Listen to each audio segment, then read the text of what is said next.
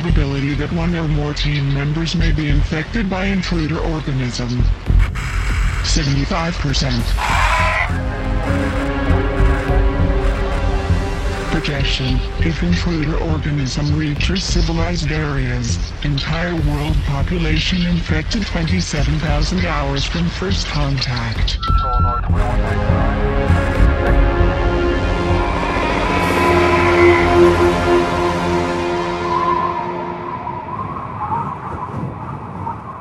Welcome back to the Thing Minute Podcast, where we discuss John Carpenter's 1982 science fiction horror masterpiece, The Thing, 1 minute at a time.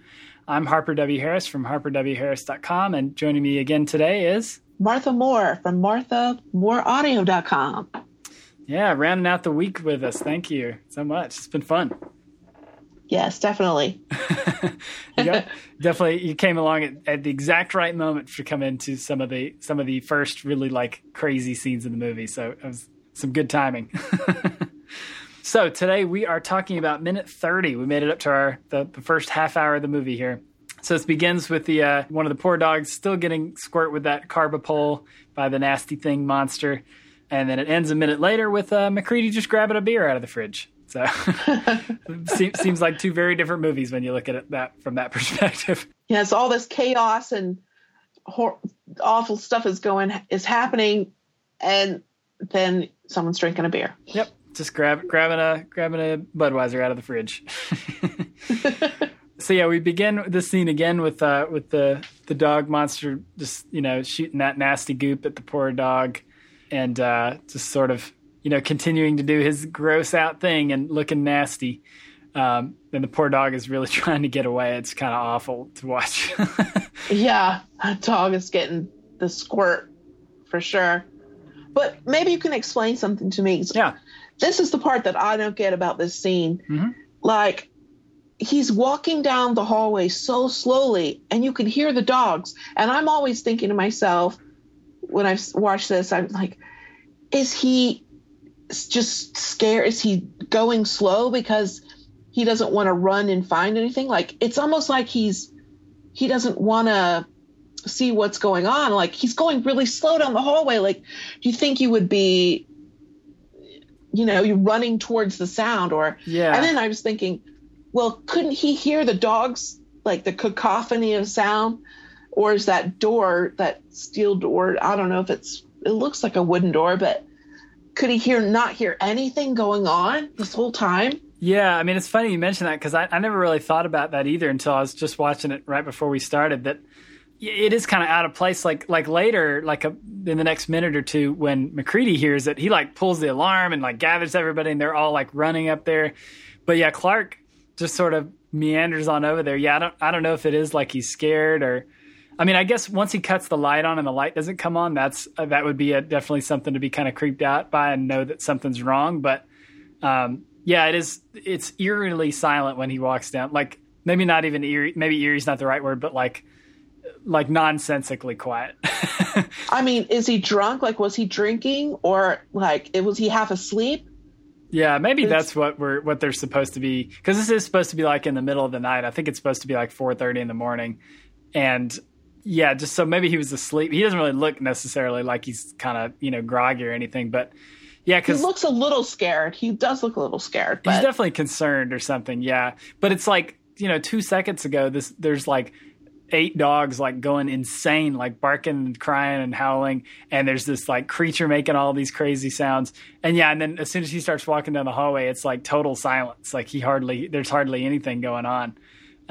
Which, I guess from a movie making standpoint, I get, just because it, people always talk about how to do a kind of a jump scare properly. It's not really about how loud it is. It's about how quiet it is just before it happens. So that really kind of lulls you into safety, and then something pops out and makes a loud noise. Yeah. But yeah, definitely from a story point, it doesn't really make a whole lot of sense that it's so quiet and that he's so kind of anxiously walking up to it. Yeah. It always bothers me. I'm like, save the dogs, come on. Yeah, he's definitely not hustling to get over there and take care of it. And 2 of them make it out. It seems like 2 of them make it out okay, right?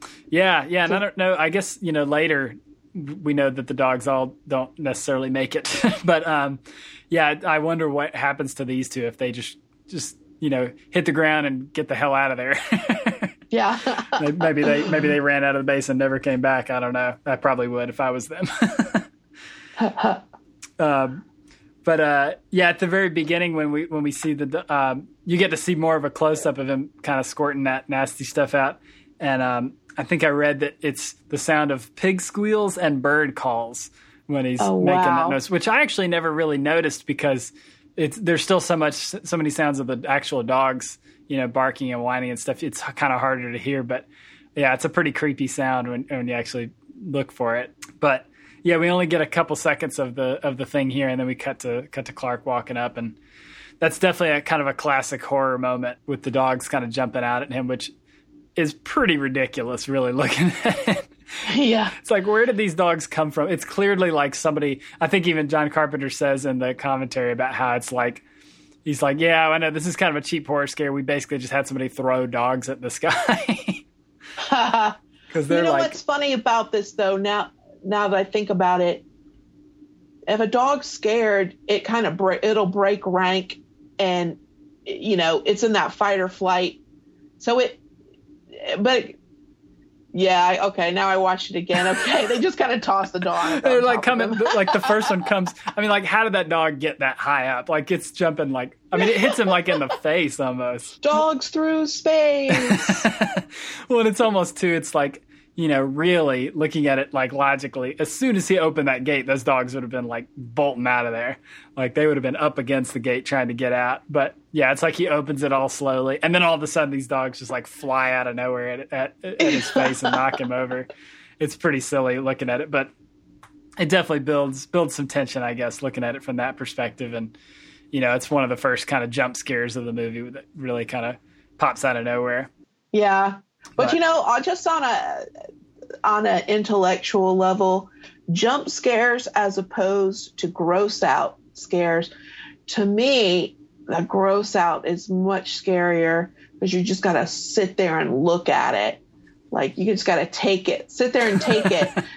But the jump scares, like it's over. Okay, you can breathe afterwards. But yeah, it'll get you for a second, but you don't have to sit there and just look at it. Yeah. I mean, and be disgusted. I think all those kind of different kinds of scary things all have different, uses in different places. And I think that's one of the reasons this movie's so great is it uses all kinds of, it uses like kind of classic, just building tension kind of horror and building kind of a creepy, uneasy atmosphere. But then it also does like the insane gore stuff, like more than almost any other movie. And then it doesn't do it all that often, but it does do a couple really good jump scares. Like this one and the one with the blood test is definitely a pretty jump out moment. Oh yeah. But it uses all of those very carefully, like, it combines them all in pretty interesting ways. And, I think one of the other things this actually, when you were talking about that, made me think of is like, actually jump scares. Actually, I think now that it's such a like part of the language of movies that like, even your average moviegoer can kind of predict when it's going to happen because it's such a trope that it works better now. Like in a movie, I don't know if you saw the new Blair Witch movie that came out, I think last year. Oh, but that one, it's not a great movie. It's pretty good. But the one thing I walked away really thinking about is there was a couple scenes in that movie where they really play on that, where you keep thinking there's something that's going to jump out and nothing ever does. So the whole time you're like on the edge of your seat, and I just kept getting like watching it. I just kept getting more and more tense because I knew something was about to happen and nothing ever did. So it's like, I think that's like even a clever way to play with the, like jump scare, just cheap jump scares are kind of like a cheap trope that anybody can execute a jump scare and make people jump out of their seats. But, using it really cleverly is much more interesting and entertaining for especially for a horror buff, somebody who's used to it and knows kind of how it usually works and that kind of thing. Yeah. Or maybe I've just seen so many that I don't know. I mean, you've definitely done your research. I guess I've always approached it more from a fan level. Yeah. I don't know why it's scary sometimes, but it just is. Yeah. Like when all the Ring movies came out, that was a different level of horror because you had to sit there and watch this creepy girl just crawl. And you couldn't look away because if you did, she was going to catch up to you and get you. Yeah. But that like intensity of just forcing you to sit there and look at it, that's frightening. And also the music for those Sinister movies in the very beginning, it's kind of like an old style. I think of some Alfred Hitchcock movies that I've seen before that it reminds me of those where, you know, you've got the big block lettering and you've got the strings just like relentless. It's like, and it never lets up. That's just so scary. Like when there's no break, there's no breath. And maybe that's kind of what you're talking about. We're always waiting for the jump out scare and it never comes. Yeah, that's interesting. I actually haven't seen any of the Sinister movies. That makes me want to see them more. I didn't know they had good, interesting music. Yes, it's just, you know what? It reminds me of, I don't know. I'm sure like actual horror fans that have done a lot of research in the area maybe they wouldn't want to compare these two movies together, but like the movies 21 days later, 28 weeks later, it's the same kind of feeling. And I try to describe it like where they're all running in the daytime and they're running really fast. And it's so scary because it's the daytime. Yeah. And they're not supposed to be able to, first of all, run that fast and be out in the daytime. So yeah, I mean, that's the same kind of thing. It's like breaking the rules.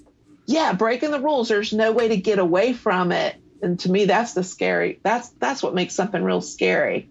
Yeah, I mean, we're in an interesting place, like time for horror movies, because, you know, now, like we said, with stuff like The Walking Dead and with kind of horror becoming a much more mainstream thing than it used to be, people are much more knowledgeable about those kind of tropes and stuff. And just kind of the rules of, like, you know, for example, like you said, how zombies work and stuff, like they're not supposed to be fast and they're not supposed to be, you're not really supposed to see them during the daytime and that kind of thing.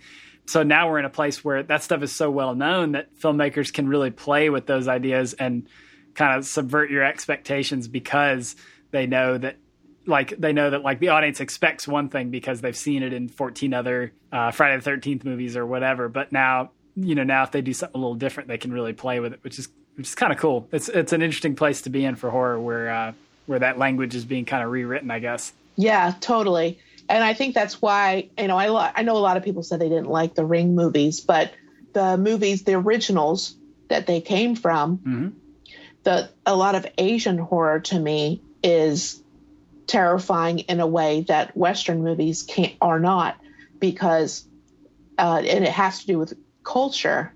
Yeah. Like in a lot of Western movies, the evil spirit or whatever terrible thing is happening to you is kind of confined to either a house or, you know, a place, like a location. Yeah. If you talk about ghost stories, and a lot of the Asian horror has to do with ghosts, it's confined to an area. But a lot like The Grudge, the concept of there is no escape, like, you can't get away from it. Once it's attached itself to you, you're done.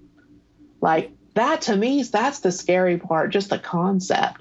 Because, you know, you see people run away. But what if you can't run away? Yeah. And that's the terrifying part to me. It's like, I think a lot of Asian horror kind of grapples with that concept in their films. Also respect for elders and how that whole part of their culture is deeply ingrained. So in their storytelling, it's going to reflect that. You know, if you piss someone off, you're going to really piss them off. Just be careful. Like, you know, it's kind of the consequences are pretty major. Yes. Yeah. But anyway. No, I mean, that's a good point. And you know, I think that's interesting to think about with this movie too, and that they do kind of set it up in the same way that there really is, even though it is tied to this location, like we know the thing is here, we also know there's no way for them to get away from it. Like there's nowhere to go because they're stuck in this blizzard in Antarctica and they can't get anybody on the radio, and the closest base to them has already been destroyed by this creature. Like, you know, they definitely set up this sense of like kind of isolation, like there's nowhere they can go and no help is not coming, you know, which is pretty intense. Yeah, definitely. So speaking of other horror movies, we didn't get a chance to talk in any of the other minutes about any of your other kind of favorite John Carpenter movies or other horror movies in general. Are you a fan of John Carpenter in general? Oh gosh, well, yeah, you know, I'll be honest, like I'm really bad with, you know, I think I'm thinking the Halloween movies. Yeah. If you told me a list of other John Carpenter movies, I would be like, oh yeah, I've seen all those. I just didn't know they were John Carpenter movies. Yeah. I know, but and the reason why I know about him is because, the drone-like, the synthy kind of music that he tends to use. And isn't he a composer himself? He is. Yeah, that's all he does now. He writes music and tours as a performer. Oh, wow. Yeah. I know the Halloween. What other movies has he done? So he did the first Halloween, and he did They Live and Big Trouble in Little China, Christine. Christine. Yeah, Christine's really good. People don't ever talk about that movie, but it's fantastic. Yeah, I saw it when I was little, I think. They Live. I know I've seen that one. Yeah, that's a really good one too. Great. Escape from New York and Escape from L.A. Oh, yeah. Okay. Oh, the same actor. Mm-hmm. Yeah, I always think Kurt Russell's been in like a ton of his movies, but it's mostly just those. This one and the two Escape movies. Oh, and then the other two, he's got two movies that kind of, they're supposed to be like a trilogy with this movie. And not that they have the same characters or anything, but they're all about like the end of the world in some form or fashion. Prince of Darkness and In the Mouth of Madness, that are both really, really good, but not a lot of people talk about those generally. Oh, yeah. Prince of Darkness. I think I've seen both of those at some point. Yeah. And I probably had no idea they were John Carpenter films. Yeah, he does his, you know, I talked about this with a couple other people, that his style is not super well defined. Like, it's not like, you know, it's not like when you watch a Hitchcock movie, like it's very obviously a Hitchcock movie or, you know, something like that. But he definitely has some stuff that carries over, like his themes of like paranoia and voyeurism and stuff like that definitely carry over in a lot of his movies. But, you know, I mean, he does something like, this is like a sci-fi horror movie, and Halloween is much more like a down to earth kind of, you know, it's a slasher, and then Escape from New York is totally different, completely different. That's, you know, like a futuristic action movie, you know. So he's kind of, it's a lot of different genre stuff, but you know, he definitely has done a lot of different kinds of movies, which is a sign of a really good director, I think. Yeah, definitely. I mean, he's definitely someone to respect and admire, having such longevity too. Yeah. Yeah, he's like in his 80s now and still, you know, doing his thing, touring with his band, which is crazy. Oh, wow. That's awesome. Yeah. Well, I know a lot, the minutes that we did didn't have a lot of scoring music in them, but or film score, but that's an interesting story too. I don't know if you've talked about it much in the other clips or in the other minutes, but just a little bit. But I definitely want to hear your perspective on it as a musician and composer for sure. Well, and I hope I'm saying his name correctly, Ennio Morricone. Mm-hmm. So I guess, and you know, you read stuff on the internet, and I'm not sure if it's true or not, but I guess his schedule was so busy, and actually Ennio Morricone recorded a whole bunch of music for the film that wasn't used in the film. Yeah. And I guess John Carpenter kind of filled in some of the spaces. And I've listened to some of the music that wasn't used in the film that was composed by Ennio Morricone. And, you know, it's very, not to take the director's side, but, you know, it's so good. The music is so ornate and great. I get it. Like, I get having the music be so simplistic that it draws you into the action on the film. It's kind of like your plate, and then all the stuff in the movie is like what's on the plate. Yeah. you need a plate. If you need a plate, then have it be like a simple plate, white plate. But all the stuff on the plate it's what's important. So that's what people remember. And I remember too, when I decided, I want to do music, I want to go to school for composing for films, I always thought, well, shoot, maybe I shouldn't do this, because every time I go to see a movie, I don't remember the music so much. Like, I love the movie. I love the movies. The music, the movie draws me in so much. I can't separate the two. On first viewing, can't do it. Like, you got to pay attention to the film, and the music supports that. And so I understand that. So I guess the time schedules too were kind of, Ennio had like a bunch of other movies he was scoring at the time, but and then he ended up giving him or he needed something quickly or something, and out of all the music that he gave John Carpenter, John only used like the title track and some other music. I think very little of what he actually composed was in the film. Yeah.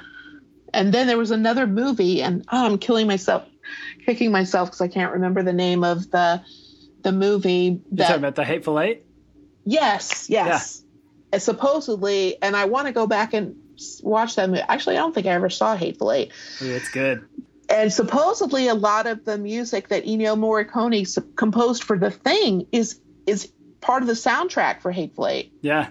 Yeah, I just rewatched it the other day, and it was funny because I didn't know that when I saw it the first time, but that movie is very reminiscent of this movie. You could definitely feel a Carpenter influence, and it's a similar idea in that there's no alien obviously, but a similar idea in that it's a bunch of guys that are like locked in a space and it's cold and they can't go away, and they don't really know who's a good guy and who's a bad guy. So it's definitely got some echoes of this movie. But I remember thinking that when I saw it, and then just recently I found that out too. I read that they'd used some of the unused score from this, and I was like, wow, that totally makes sense. That's pretty awesome. Yeah, I need to get the score for this movie. I've heard bits and pieces, but I don't own the CD or anything of the rest of it. Because like you said, I think they only used it like 2, maybe 3 of the actual tracks that Morricone did, and the rest of it is either just reusing those themes, or it's like just very simple kind of synth stuff that Carpenter and one of the other sound designers, I think his name's Alan Howarth, put together. But I mean, like you said, that's one of those things where being a composer must be pretty difficult, because on one hand you're trying to make something that's memorable and that really matches the movie and that people will think about, and it'll obviously on a more business side of it, that'll get you your next job, I guess. You want to do something that's good enough that'll get you noticed, but at the same time, if the music is too noticeable, then it's not really doing its job. Like the whole point of the music is to kind of augment what's going on screen and merge with the sound design and the visuals and everything. So if it stands out, that's also kind of a problem. Yeah. And I've heard too that in the composer's world, doing music for horror movies is kind of like maybe it's not the most prestigious job, although to me, I don't know, I'm sure I wouldn't feel that way, but if you know how to use the orchestra in, a million different ways, and then you score a horror film, like, I guess maybe it doesn't have as much prestige to it. But I've heard people say that before, that composers, that they're like, well, it's a horror, because you don't want to be pigeonholed. If you've got all that talent, all that capability, you don't want to be pigeonholed as a horror movie composer. But I don't know about any of that.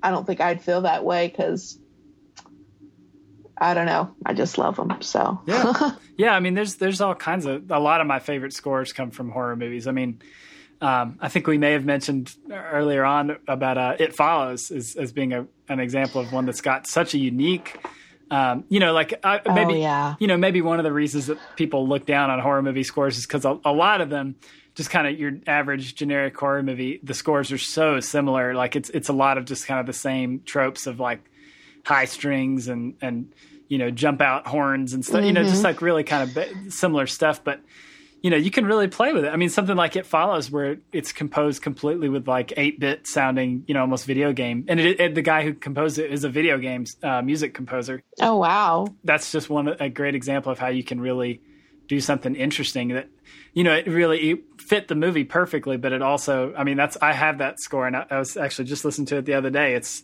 it stands out as being a really interesting score, but it doesn't distract from the movie and, in that kind of way. And it makes me curious to wonder if it's a generational thing, because people my age who grew up in the 80s, that was the score to everything, like that synth sound. Yeah. And you have a movie about teenagers growing up, like coming of age. So it gets that nostalgia, buzz going, where you're just like, and it makes you, and the whole film itself looks like an 80s film. It looks, I don't even know how to describe it. Like it has a kind of a fogginess to it. Yeah, that's such an interesting movie, because it does have that 80s feel to it in a way that I feel the same way as you. I can't really describe why it feels that way. Yeah. But because there's nothing in the movie that really specifically ties it to any time period. It seems like they were really careful to make it like, not very specific, so that it could take place at any time. It's pretty interesting the way they did that. Yeah. And it just works. The drone, maybe it's that drone feel, like that relentless synth bass sound that's just there. It Follows scared the pants off me. Yeah, me too. And the whole thing, just the scariest part of it, I think, when they were where they were on the beach and in this beautiful location. See, it's that same thing. Like, you can't get away from it. That beautiful location, and they're hiding in the shed or garage, whatever it is, and that little kid comes through the door. Yeah. And I think it didn't turn into a super tall guy, that's the one. The tall guy is the one that really freaked me out. Oh God, that tall guy, man, he's going to get a lot of work, because that tall guy's scary. I mean, that guy, tall, skinny, scary guy. Whew. Yeah. Yep. And then she's and then they're running away from, what should be like a safe haven. And they just can't get away. Yeah. It's just like there's nothing they can do to escape it. That's it's that. And the other thing that makes that movie so scary is just like, anybody you see, it's not like it's a monster following them. It looks just like a person. So, like, I remember walking out of the theater and, like, really kind of eyeing the people walking by, like, ugh. Yeah. Me and my husband did the same thing. They turned on the lights and we're like, is everybody gone? Like, do you see anybody? Yeah. It's such a clever movie. I mean, that's one. Anybody who's listened to this who has not seen It Follows, that's extremely highly recommend. That's probably my favorite horror movie from the last couple of years, for sure. It's a very good one. Yeah. Yeah, so I guess the only thing to really mention left for this one, I've been trying to do this at the end of with every guest, is just breaking down who, at this point in the movie, who do you think is the thing and who's still a human at this point? Just based on what we've seen. So who would be your guess for who's infected at this point? I almost think it's the guy that put the dog down there. They make it seem like he's one, but he's one that we find out at the end is not. But they obviously try and make it out like he's really suspicious. Yeah, well, I definitely fell for it. Yeah. I mean, I don't know. I think I'm one of those people who, and a lot of people say they figured it out, halfway into the movie. Yeah. I'm the person who never sees it coming. I get so swept up into it. I'm just like, what just happened? I can't believe it. That's probably the better way to be. You could probably enjoy the movie a lot more if you're not constantly trying to figure out who the bad guy is or whatever. Yeah, I'm definitely one that I'm there with my popcorn, just like, oh, I'll see you in 2 hours. When you forget that you're in a theater, that's the best. Yeah, definitely. Yeah, and this is one of those kind of movies for me. Every time I see it on TV or put it on, I get totally sucked into it. And even now, having dissected it piece by piece and read all this stuff about it, I still, every time I watch it, I can't help. I always start, if I'm watching it to take notes for the podcast or something, I always start with my notebook out and I'm taking notes, and 15 minutes in, I've just totally forgotten that's why I started watching it in the first place. I wonder if watching it with little kids, or kids that parents would let them watch it. Yeah. That would be so fun for me. Yeah. Just to see how they would react. Definitely. This would be one to definitely, that would be fun to kind of film somebody watching it for the first time. I'll bet some of those videos exist already on YouTube, probably.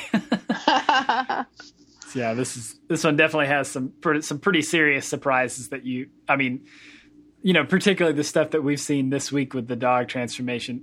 There's no possible way you could see that coming. There's nobody guessed that was going to happen. Yeah. So, yeah. And it's amazing. Awesome. Yeah. Thank you, Harper. Yeah, no, thank you so much for being on the show this week. It's been really fun. Yeah, I was a little nervous, but you made it. You made it easy. Appreciate it. I tried. So awesome. So I think that'll wrap up this minute and this week of the podcast.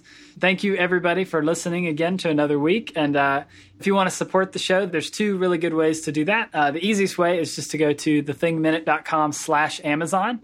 That'll take you to Amazon's homepage. But the difference is anything you buy when you click over to that, we get a very small percentage of that to help support the podcast and cover hosting costs and everything like that. So you can do that without having to do any extra costs to yourself. Just, shop at Amazon like you normally would. But you can also donate directly to the show using the donate button that's at the bottom of the website at thethingminute.com. So every little bit you can do to help support the podcast makes a big difference, and we always appreciate that. So otherwise, I hope everybody has a great weekend. And if you're still not assimilated by The Thing by Monday, then make sure to come back for another episode of The Thing Minute.